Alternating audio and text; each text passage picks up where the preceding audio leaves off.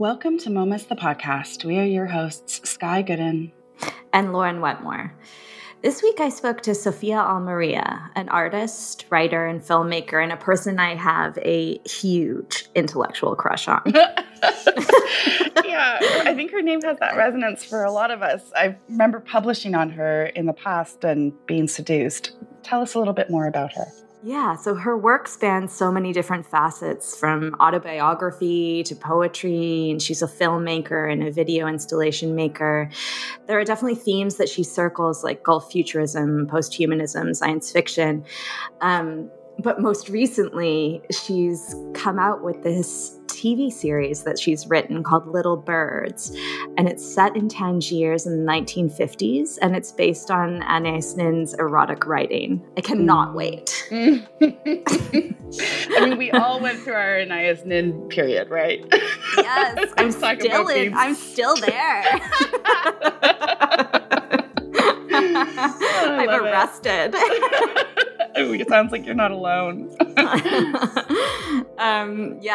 So before we spoke, I asked Sophia to tell me a little bit about what she was interested in at the moment so we could kind of like catch up on her wavelength.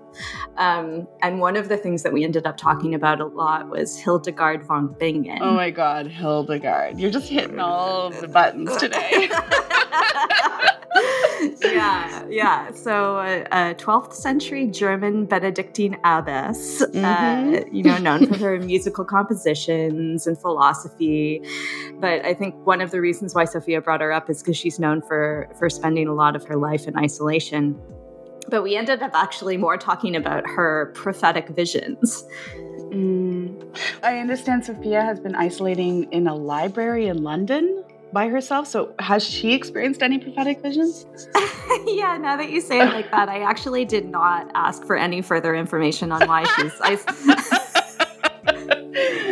Poor journalism at work. Absolutely. That was clearly the story there, but I move right on through to talk about... I need more information. Okay. Absolutely. I'm sorry. We got into a deep riff about puppies right after that too. So it's apologies in advance for the poor journalism. So we did this interview in mid-May, and it was about 1 week before things started to really kick off with the Black Lives Matter protests, as well as this sort of frightening and bizarre downward spiral of virus management in the US. And weirdly, perhaps prophetically, Sophia does speak at length about, her concerns that the corona restrictions could inhibit demonstration. And she also talks about these studies that were done on astronauts and that show that when they're in this kind of isolating circumstance up in space, the 3-month mark is where things start to get really weird and unmanageable. Oh, wow. And I guess, at the point at which we were talking was that 3-month period. And she actually says something like, well, we'll just have to see what happens next week.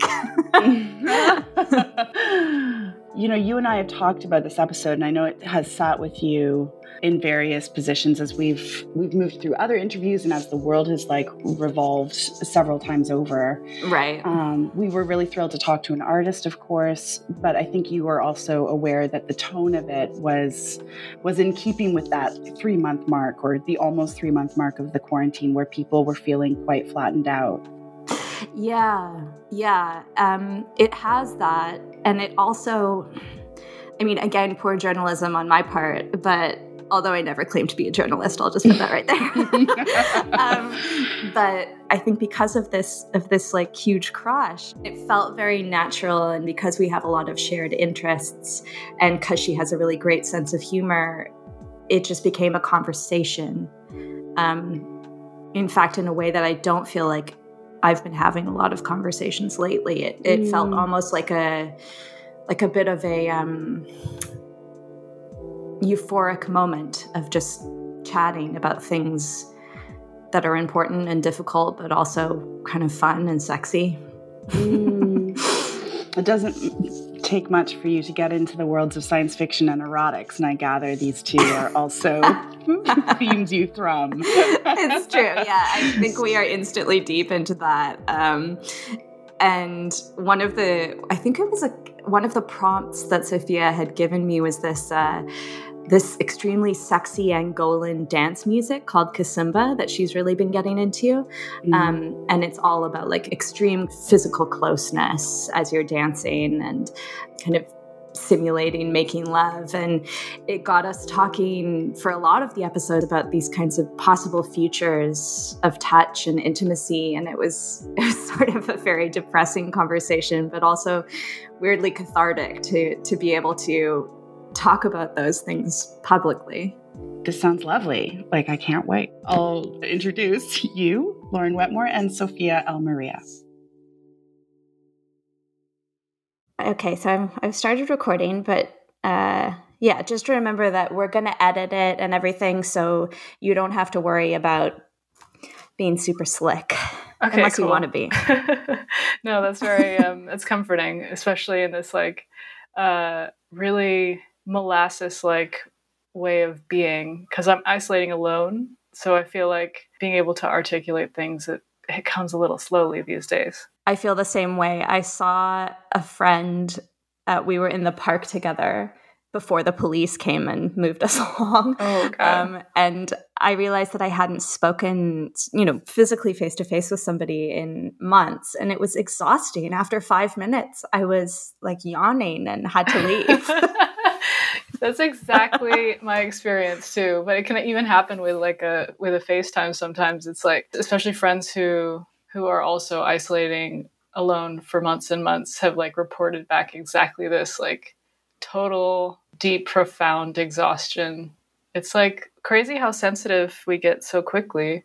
We were becoming hothouse flowers, something that I used to, I suppose, not scorn, but I would be suspicious of such sensitivity. That's definitely how I feel now. And my house is definitely a hothouse. It's a jungle. London is spicy this week.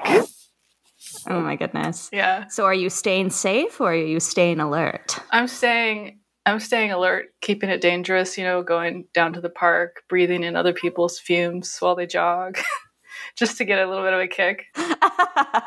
You're just running in people's slipstreams. Yeah, exactly. The chemtrails of COVID. Oh my God. The first question is always, how are you doing? What are you doing? I think when we started doing this chapter of the podcast, people were really happy to start talking about, the new situation that they were in and like what's going on and how am I thinking about it. And now I think that people are just like, yeah, it has been this for months and I have no more to say about it. Yeah. Perhaps you're also in that position. Well, perfect timing. Thanks for bringing me up at the crux moment where like I knew you could bring something really good in this hard time. Sliding into profound boredom. Actually, I was just listening to this thing or saw this thing about how there's this person studying astronauts and people who like live in Antarctica, for example, in profound isolation, and that it's around exactly this moment that things start to get weird. So, yeah. The 3-month moment, you mean? Yeah, apparently it's like there's like a threshold where being cooped up like that, it just becomes too much. Wow. And then what happens? Oh, just wait until next week. We're going to find out. I think it's happening. I mean, I haven't felt it because I've like slowed my metabolism in this sort of like tortoise like way where I blink slowly. I can see the plants grow. And that sort of... That astronaut thing reminds me of this Laurie Anderson story where she talks about how she was asked by NASA to be like the first artist in space. Did you ever hear this? No. She's really pumped and starts kind of preparing herself for this journey. I'm just imagining Laurie Anderson pumped, like sweaty brow. Have you ever seen that Oh Superman video? Like that. Yes. Yeah, that's exactly. But her voice is so dry, so you would never know. And then they call her 2 weweeks before they said the launch was, and they're like, okay, great, come on down. She was training alone for NASA. Well, no, then it turns out it was a simulation, but I guess they hadn't like made that clear to her. Oh my God.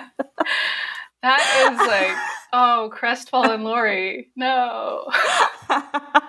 Man, I feel that way so often. This is not a test, though. This is definitely not a test. You don't think so? I mean, I suppose it could be preparatory for something that we don't know what's coming, which is exciting. There's like a weird like flurry in the beginning where everyone was like, this is such a special time. So much change is possible. And it's kind of crazy how quickly we slip back into like our, it's, I think, really important to like hold steady and like really kindle and keep that flame alive of those like first moments of shock. Yeah, I have to say there was, I mean, I don't know, this is probably an unpopular opinion, but there was a moment. My favorite kind. There was a moment a few weeks into it where I thought, like, I felt like I was getting into it, you know? And I felt as though something might come of it. And then I started to feel like maybe I didn't want it to end. Mm-hmm. Like I didn't want quarantine to end. Yeah. Because there is something really, really freeing, I think, about there being no future. Yeah. I mean, everything is taken out of your hands. That's obviously not the right way to look at it, because what you are saying is that you need to sort of take it in your hands and hold it and remember that moment when you can change something. But yeah, for me, there was definitely a good week where I was like, well, it's over and it's okay and I can do whatever the fuck I want. So which means staying in bed all day. What changed that you... I guess time just kept passing. Oh. And I realized that I was going to have to fill it. Yeah, time and space and gravity are definitely in abundance. How have you been filling your time? Well, that is a really good question for which I'm sure that a lot of people probably are experiencing this like strange like realignment of time. Like in the beginning, like I was like, if I'm going to do this, I'm going to do it really like extremely. Like if I'm going to be alone, I'm going to go deep. So like I went offline, like told my family I was going to be going on a silence retreat and did like a sort of like DIY Vipassana at home where I did nothing but like attempt to meditate or like do yoga and then like occasionally walk around the block and avoid making eye contact with strangers so that I could maintain my walking meditation, and like had a really rigorous schedule and stuck to it for, I would say, like 5 days past. It was almost like it was easier to just go really deep like that than it was to actually like maintain this sometimes really painful connection with people that I love who are far away. Even like, for example, seeing my neighbors with their children like frolicking in the yard, it like becomes like a sort of painful memory of like haptic existence with other humans. Yeah, but that's absolutely. Me being sad. So let's not dwell on that. Okay. I was going to tell kind of a sad story, but no, tell I will. Your sad I think story. You'll enjoy it. So I go for a jog in the park every morning. And the other day, and usually everybody's really kind of aggressive about getting away from me because I think I'm like huffing and puffing quite a bit. So like a path clears. I'd be there running in your COVID chemtrail. So now because the city Brussels has started opening up a little bit and people are taking full license with that, there's just tons of kids. And I guess because kids wake up really early, this is my impression. So when I go for my jog really early, it's just packed with kids. And they're no longer avoiding me, so I have to avoid them. And the other day I was jogging and this man had his kid up on like a log, and he brought the kid down and around to swing him, but swung the child as I was running by and I didn't really notice, and swung the child fully into my body. Like we both went over together. It was so deeply unnerving. Like I have not touched another human aside from my partner in 3 months. And to have somebody literally throw their child at me. Exactly. And it reminded me of, I don't know if you've seen this terrible movie called Limitless.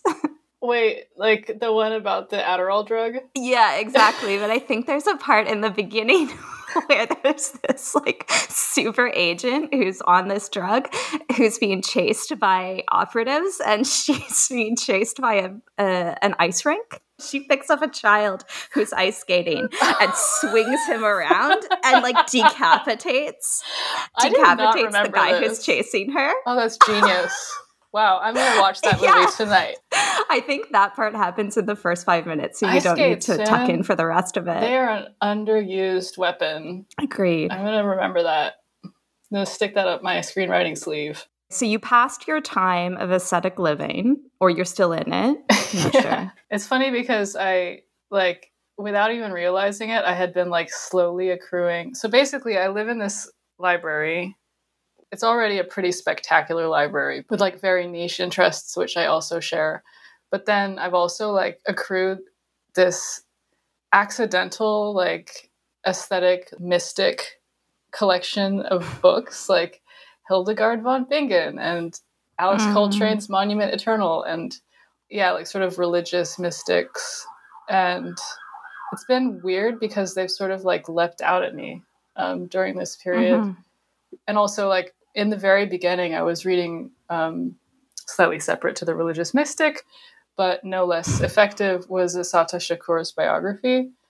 And I was reading that before the lockdown, but then like it actually became it's a really important life and book, but also the like sense of humor she keeps up in isolation in prison, the clarity, that sort of like through line of like focus on a goal. It made me begin to rethink and reconfigure like the things that I feel are really important to be focusing on right now.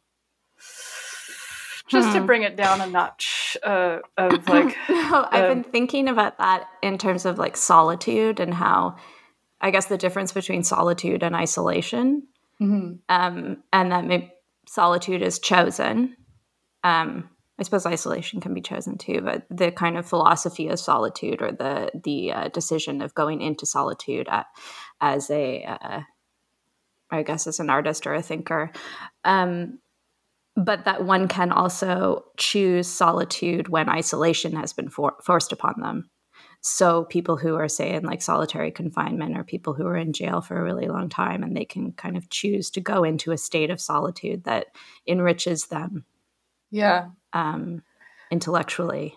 You know, one of the things that the other thing that I watched in the beginning was that actually sort of made me think maybe I should do a Vipassana unofficially, but was this documentary from the 90s, which is nuts. It's on YouTube, but it's called Doing Time Doing Vipassana. There's a warden. It's like a jail in Delhi that has a very it has a reputation, and this prison warden decides to introduce Vipassana into and then in the documentary, a lot of the prisoners are interviewed. Yeah. Can you talk a little bit more about what a Vipassana is, just for... Well, first of all, I've never done a real one, so I don't feel like I should. But I just like read a lot about it. It's like profound silence and meditation for days and days, or an attempt towards that. You focus on your breath and nothing else. Like Zazen. I'm not sure what that is. That's like a Japanese Zen meditation practice. Buddhist. Well, see, I'm very new to all of this, so I feel also like I'm a little bit out on a limb. Like I'm doing everything DIY, like everybody is right now. Me too. So me too. I'll be clear, I know nothing about any of this either. Well. Add a disclaimer at the top of the podcast. Sophia knows absolutely nothing about anything she's talking about. I feel like I should wear a button that says that. This week, Toronto-based media arts centre Interaccess launches its annual celebration of digital art and game art. Vector Festival 2020 Online Edition presents works by more than 60 artists across a virtual program of interactive, browser-based artworks, live-streamed performances, art games, panel discussions, screenings, and online workshops. Curated by Katie Mikak and Martin Zellinger, Vector Festival explores experiences of isolation, distanced interaction, virtual togetherness, digital art making, and curation, as well as emerging forms of community, solidarity, and care. The festival launches Thursday, July 16th, with events running every day until July 23rd. And if you can't make it then, the exhibition will remain online until August 13th. Head to 2020.vectorfestival.org for the full festival program. What has your experience professionally been over the past few months? I know, like for me, I work freelance and the art world or the creative world has really dried up in a serious way that has been quite difficult. Have you been having similar experiences? I think I've been very impressed with certain institutions and the ways that they have made provisions in spite of things being canceled. I think within certain institutions, there are people who have really had to fight to maintain, to get artists paid, for example, even if things were canceled and stuff. And I really respect that and appreciate that and have been the beneficiary of that and have also had the opposite happen with certain other institutions, which also remain unnamed, but which have really left a lot of people in the lurch and including their own staff. So, I mean, I feel very, very hashtag blessed that I'm okay right now, but I'm also, essentially self-employed, freelance in that way, also in terms of writing, which interestingly, I hear this a lot from also other writer friends, which is just like, nothing's really changed.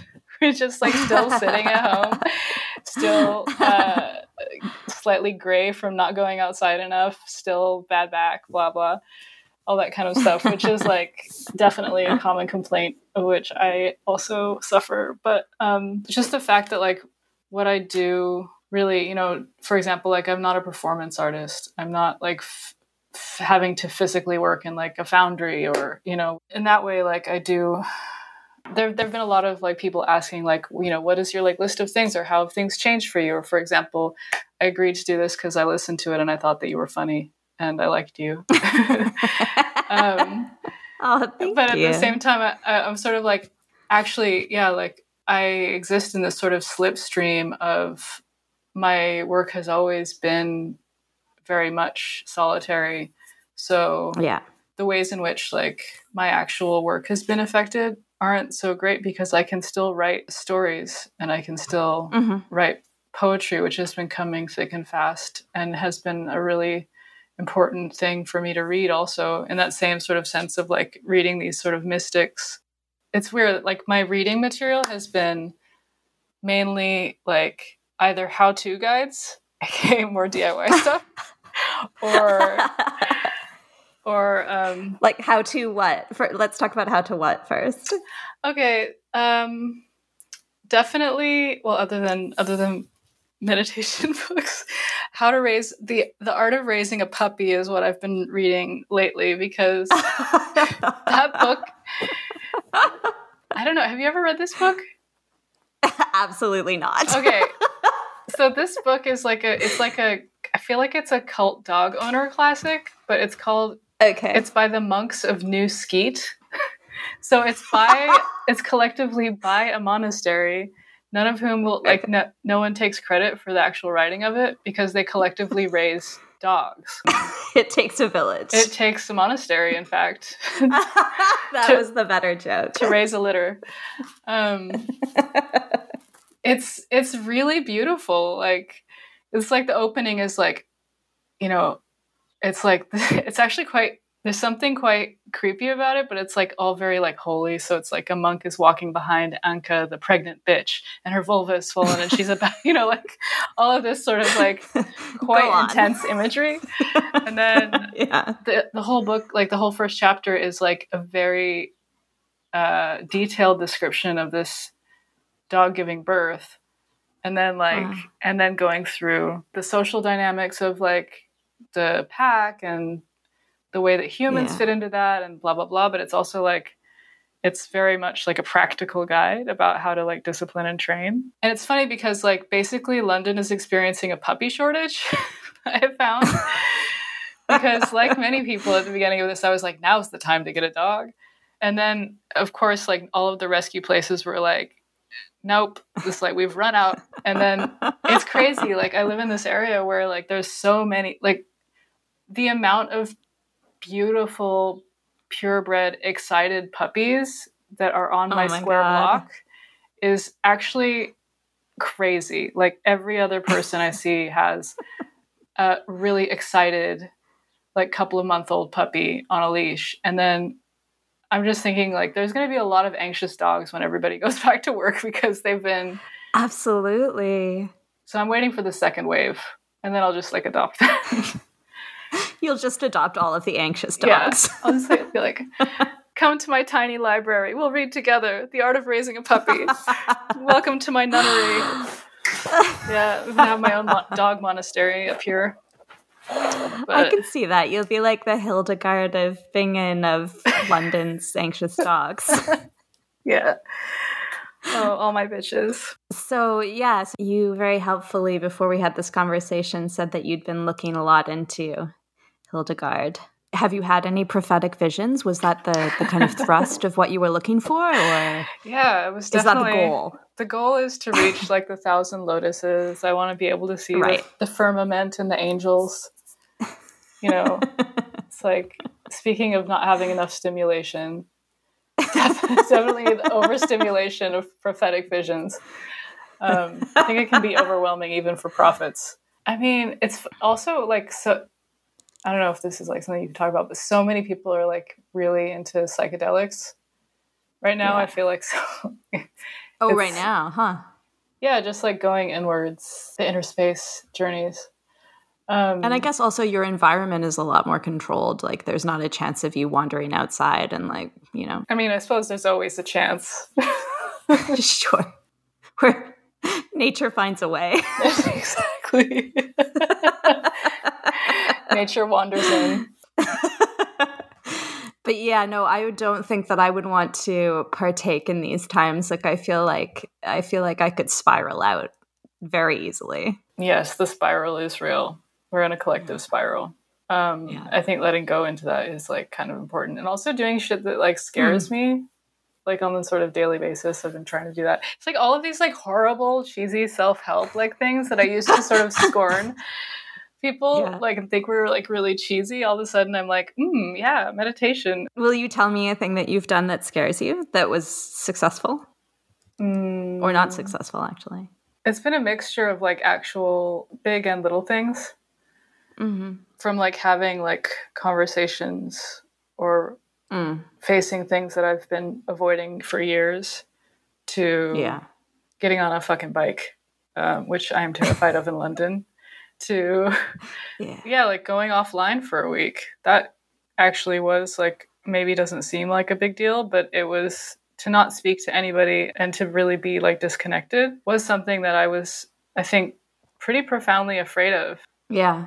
And to just do that. Because you live, I'm going to say you live a lot of your life online, but that doesn't sound right. Like I think your connection to the online world or whatever is profound, is it not? Yeah, I mean, I think all of it is for most people, at least of, I don't know how old you are, but I, up until now, I guess, have tried to make some like pretty hard and fast decisions about not engaging with things online more than I would in real life, or I don't know if that makes sense. Like there are certain things that I won't do, like I won't do Twitter or this and that and the other. But I have always thought that the way that you do things like social media is pretty great. So the thought of you not doing that for a week, I can see that being quite a thing. Yeah, I mean, I think it's just not just social media, but like talking even on the phone. I think that internet life balance thing is even more important now, probably. What I want to get to actually is the conversation about Kazumba. again, this is another one of those things where it's like all of these like beautiful things that I've always wanted to do, and now there's the time, but that's something that I can't, at least not with anyone. And there are classes online, and there's ladies styling and like different kinds of styling. But it's really sad to think that, it's really sad. I mean, I've seen videos of it, but it's really sad to think that will maybe never happen again. Is that possible? That people will not be able to dance close to each other anymore? Just imagine, like, to be able to dance together. Like, there is, like, for example, like film crews are isolating together and stuff like that. I feel like you will be able to. It'll just, like, require extra, like, quarantine periods. So it's just going to get, like, really sort of culty. Like, everybody has to, like, be in a hotel for 3 weeks.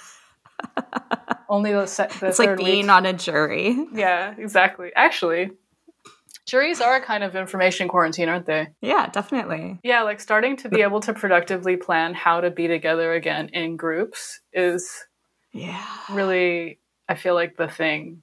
And especially with stuff like, the thing that I'm most concerned about, that I've been thinking a lot about is like, this is exposing the fault lines of all kinds of really, exposing fault lines all over the fucking place.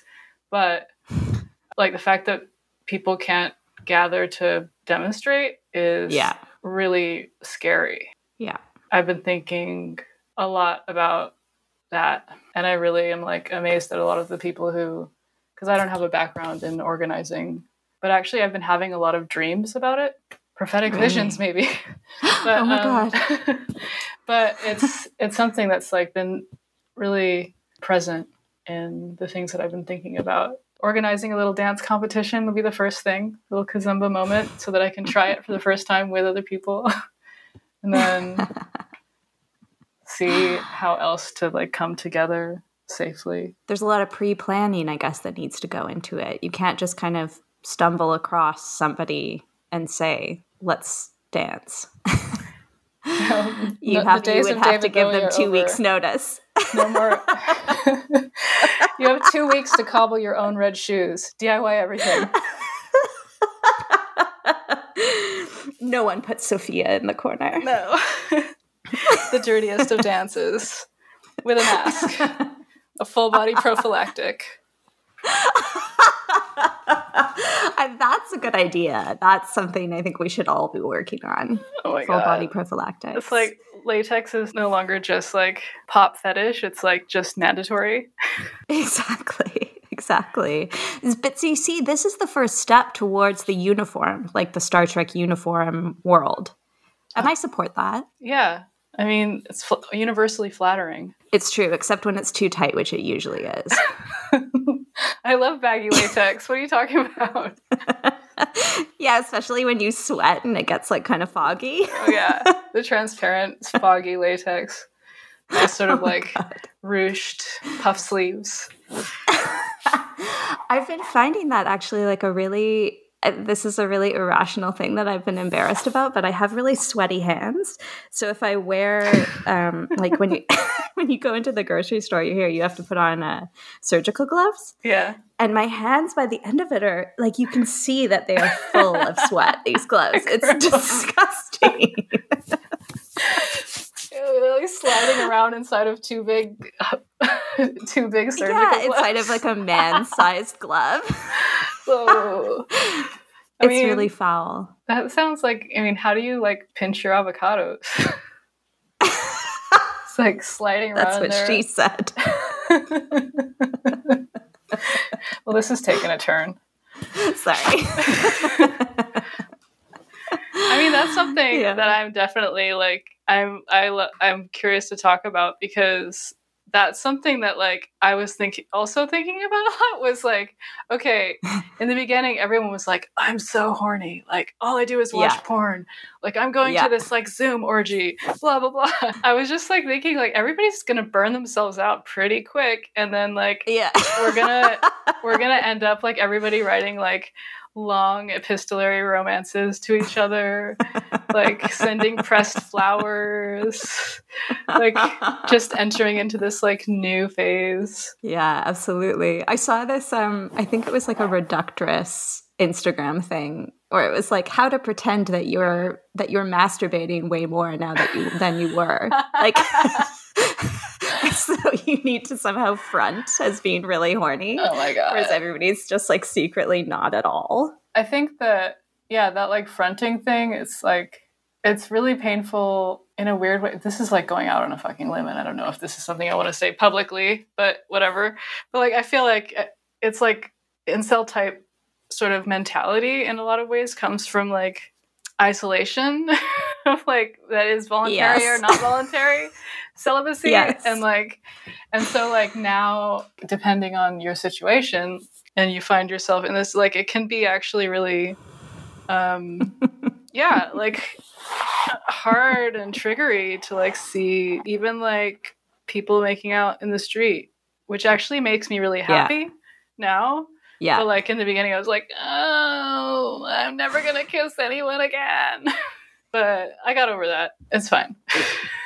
But yeah, no, it is disturbing. Like it's disturbing to think that the population of incels is growing, but also like maybe unwillingly. Yeah. We have to watch out for that. And we have to be watchdogs of ourselves, of our own like feelings. Indeed. How to not become an incel. Oh, that's an article. That's a how-to book you could write. Yeah, that's a how-to book. It's true. Wow. What would the first step be? The first step would be stop fronting that you're masturbating. Just masturbate. Or don't. Or don't.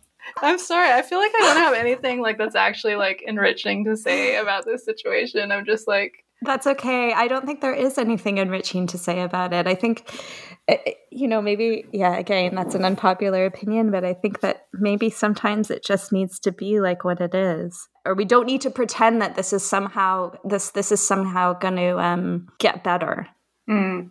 Like, so I started rereading The Parable of the Sower. Me too. And because I think that that's what you do as like a, I don't know, self-harm in quarantine, essentially. Yeah, it's definitely that. I got a quarter of the way through, and like these are books that I love and I've always loved, but I got a quarter of the way through and had to stop. I was like, I cannot do this because it's all so obvious and it's real. Too real. Yeah. It's too real. It's prophetic. Talk about prophetic visions. Yeah. I mean, it's funny. I was thinking about that with Octavia and those books. Like, we have to be really careful about our prophetic visions, I think. And like sometimes saying things out loud can make them real, or writing them down can make them real. That's the thing that like a lot of people like, what's his name, Vladislav Sukov, or like, Trump's people, they understand that in a really deep state way of like whoever controls the story controls what's going on. I'm actually almost done with Parable of the Talents right now, which I have never gotten to the end of. Yeah, that's impressive. I've been listening to the audiobook. Not really. Like I found when I have like a parable day, I have like a little spiral. Parable day. Yeah, absolutely. I mean, they're so long, it fills a lot of time. But yeah, I feel like reading stuff about the future, which isn't the future, it's really, really now. Like, I guess I always thought something like this might happen, but a little bit further down the path. Yeah. Like you thought maybe you'd retire and then there would be an apocalypse. No, I'm not like that boomer about it. Yeah, I was talking a while ago about how, I mean, all I've been reading is science fiction. But I think also because aside from all of this, I find science fiction to be kind of a pablum for me. Like it's the thing that I can read and it feels like a warm blanket, which is why I think when I started rereading The Sower, I thought that's what it was going to be. And then, very quickly it was like, oh shit, this is not making me feel better at all. But I think that's maybe what I was saying is that those books are like everything is so profoundly not okay. Yeah. And I get kind of frustrated with this, always trying to bounce back to this rhetoric of like, well, can't this be a time of like extreme productivity? Can't this be a time of community building? Can't this be a time of thinking about some kind of, I don't know, better future? I don't know. I just think like, when has that been the case? Like, show me the receipts on that way of thinking. But then, of course, that's horrible and not necessarily true. But I kind of appreciate those books for that. It's like, no, it's all horrible, but this is how to live. Yeah. I mean, I think that there have been moments of like utopic thinking. And I mean, I just slagged off the boomers, but I do think that like the other thing that I've been reading that I mentioned to you. Utopic thinking, not actual action. I think actual living. I mean, I think, for example, so? Have you read The Faggots and Their Friends Between Revolutions? Tell me about it. Well, so this book has been like floating around in my periphery for a while. It circulated as sort of like a cult classic for many years. I think it was written in the 70s. But there's a new edition of it with an introduction by Tourmaline that I really recommend. That it's sort of like, I think it's made it a lot more accessible recently. And that book at the beginning of this was such like a poultice on my heart. It's about wisdom and community building and nonviolent revolution and love and sex and flowers and growth and change, which of course we know Octavia says is God. And the book really like brings me to tears when I open it and read it, because it feels like almost like a religious book for me in terms of ways of being and ways of staying open and ways of staying vulnerable in the face of like violence or hardship. And I personally am very lucky to be safe right now and alert. But I think that book is like an example of the opposite of the parable books. And that's what I mean when I'm saying like, I think when I started rereading that book, it made me also kind of like rethink in some ways like how I feel about Octavia sometimes, because I feel her books in a way, especially later on, really, they're sort of like letting out a lot of darkness and horror. It's hard to witness, but it's important, or to read, let alone like imagine and be inside of, because when you read one of her books, you're really inside of it. That's one of the things that I've done to like, that I was afraid of, was to really go in and finish that, because previously it had been I had so much anxiety around this like shift that I felt would eventually happen, may still happen, depending on how we deal with various ways of being. What do you mean, this shift? I mean, something's got to give, right? We have environmental, like this is kind of like an eco-fascist dream, right? It's like, but it's also false. Like, it's not like, you know, the dolphins are not returning to Venice. This in a way is like nature being like, all of you, fuck off, go to your room, you know, think about what you've done. Which was definitely how it felt in the beginning, with like, you know, flights or whatever canceled and extraneous like talks for no reason, going to a city to go see friends like that. It's like, I'm kind of ashamed, but I'd gone through like a period of like real fear and anxiety around the environment. That sort of lifted now, I feel. Because of this kind of stoppage, or the fact that maybe the script can be rewritten a bit now? That's exactly it. It's because collectively it's a humbling and a reckoning. Yeah.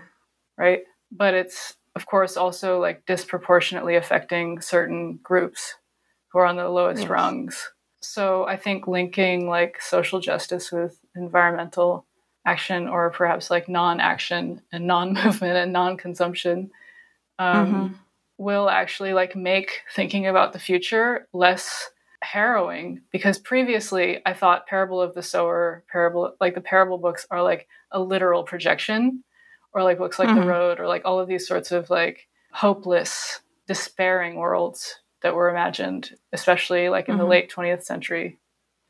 And then like, you know, you have like all of the like techno optimists who fucking piss me off. And then you have, you know, like This Happened. Have you ever read the book Station 11, actually? No, I haven't. Oh my gosh. That's another favorite, which is like weirdly hopeful. But that's about a flu pandemic. And it's by, I believe, a Canadian author. I read that book years ago. It scared the hell out of me. But it was also like had this weirdly hopeful tone because at the center of it is this traveling troupe who are like a theater.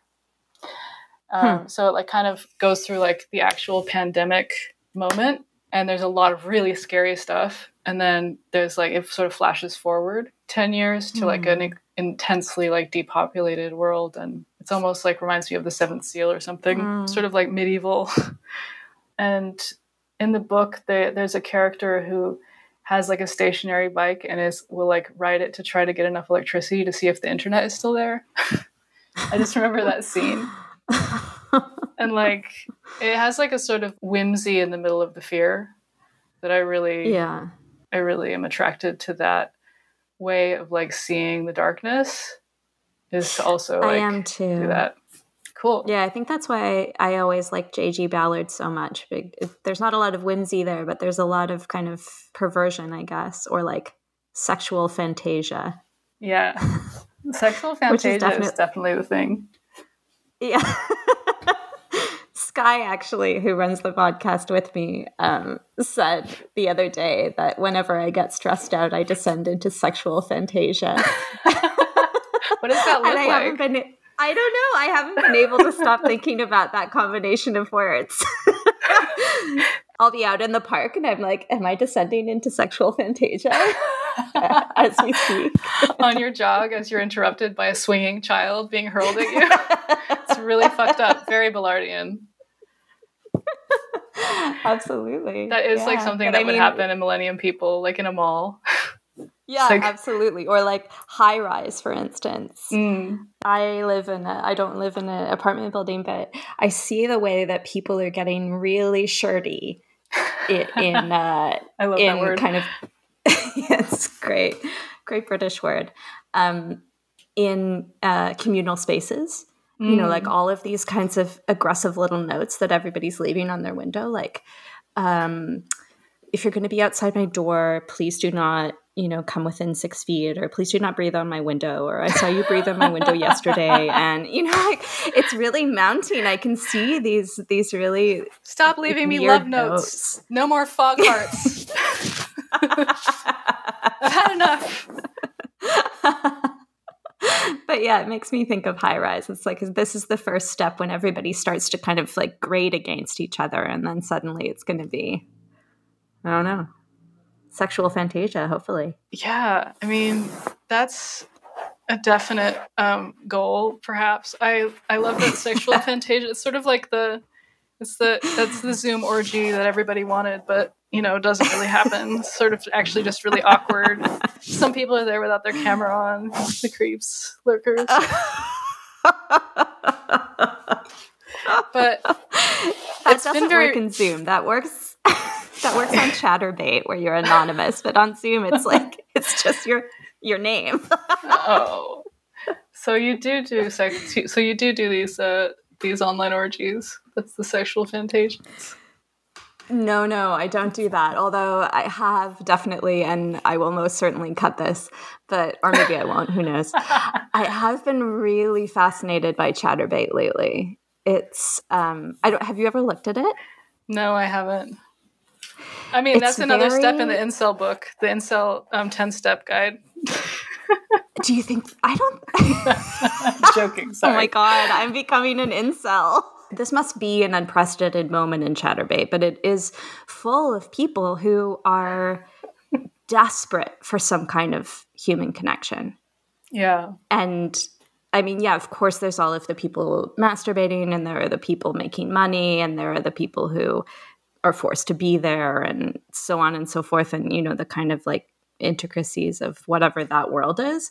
But if you looked hard enough, there are people who are alone, like profoundly alone, and this is their way of of meeting with other people, and there's something really heartwarming about it.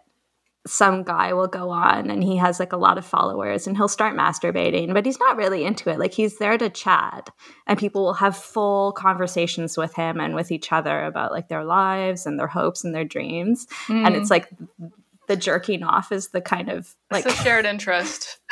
Yeah, or it's kind of like, forgive me, but this like totem that all of this activity is going on around. Wow, I'm looking forward to reading this essay. Yeah. There was this, I'm really sad that I missed this. Speaking of things that should and will change, there's this collective in South London of sex workers who are running this online sort of like workshops, but I was so angry, like I missed it, and it sounded like it was all so beautiful. I think it's, anyway, the group is called Sex and Rage, just like to name check this really, I think, amazing work that they're doing. Sex and Rage. That's great. Like, just to give you an idea, let me just look it up really quick, of like some of the workshops, but it felt like actually like the work that should be going on. Wait, hold on. Damn it, it's on my other computer. Hold on. I want to actually be able to like speak clearly about this because I really respect what they're doing. Okay.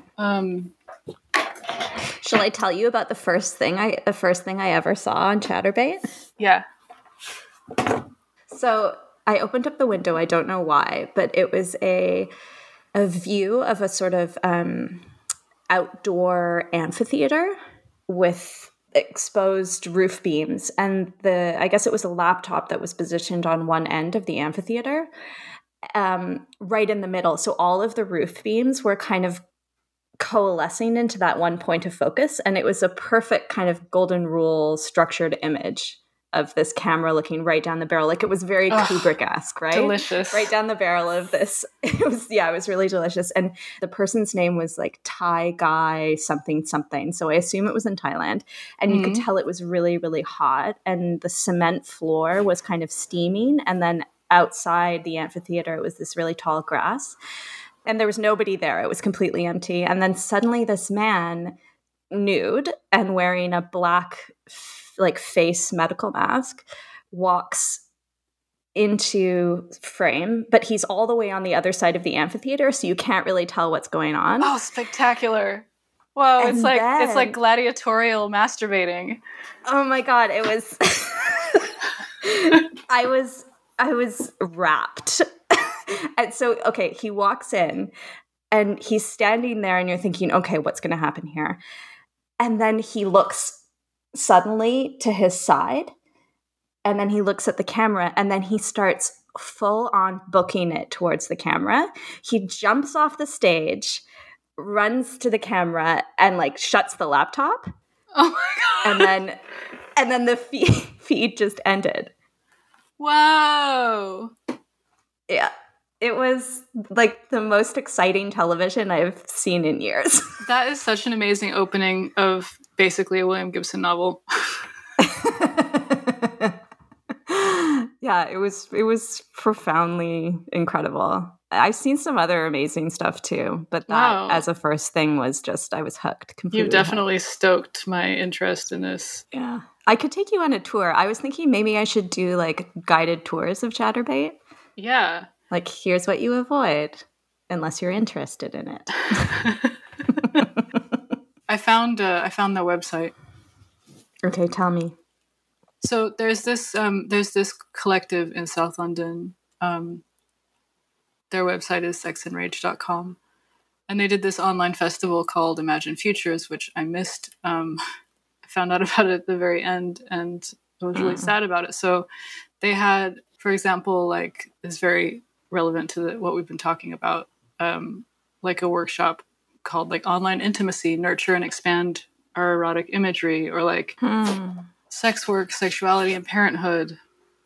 Just these sorts of things that I feel are really like the important work of how to stay connected and stay like engaged, and like and infusing all of that with like joy and love, and also like eroticism. Because like another thing that I've been listening to actually kind of on repeat is that Audre Lorde lecture about like the uses of the erotic.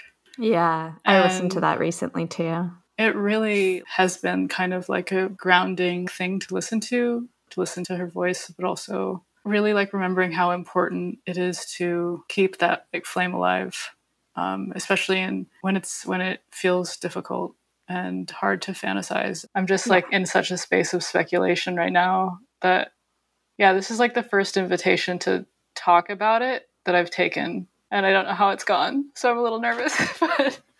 but yeah. No, I appreciate that. I think speculation is exactly what I want. It's the only thing that's possible. Yeah, speculating wildly into the sunset.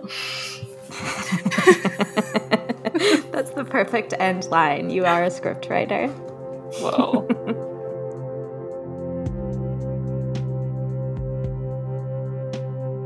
Momus the podcast is edited by Jacob Irish, features original music by Kyle McRae, and assistant production from Mitra Shiram. We would like to thank Sophia Almaria for her contribution to this season. Please consider making a one-time donation to Momus by contacting me, Sky Gooden, at momus.ca, or a monthly donation for as little as $1 or $5 per month, which genuinely makes a difference, through patreon.com/momusart. If you like our work, please help us make it. This has been episode 23 of Momus the Podcast.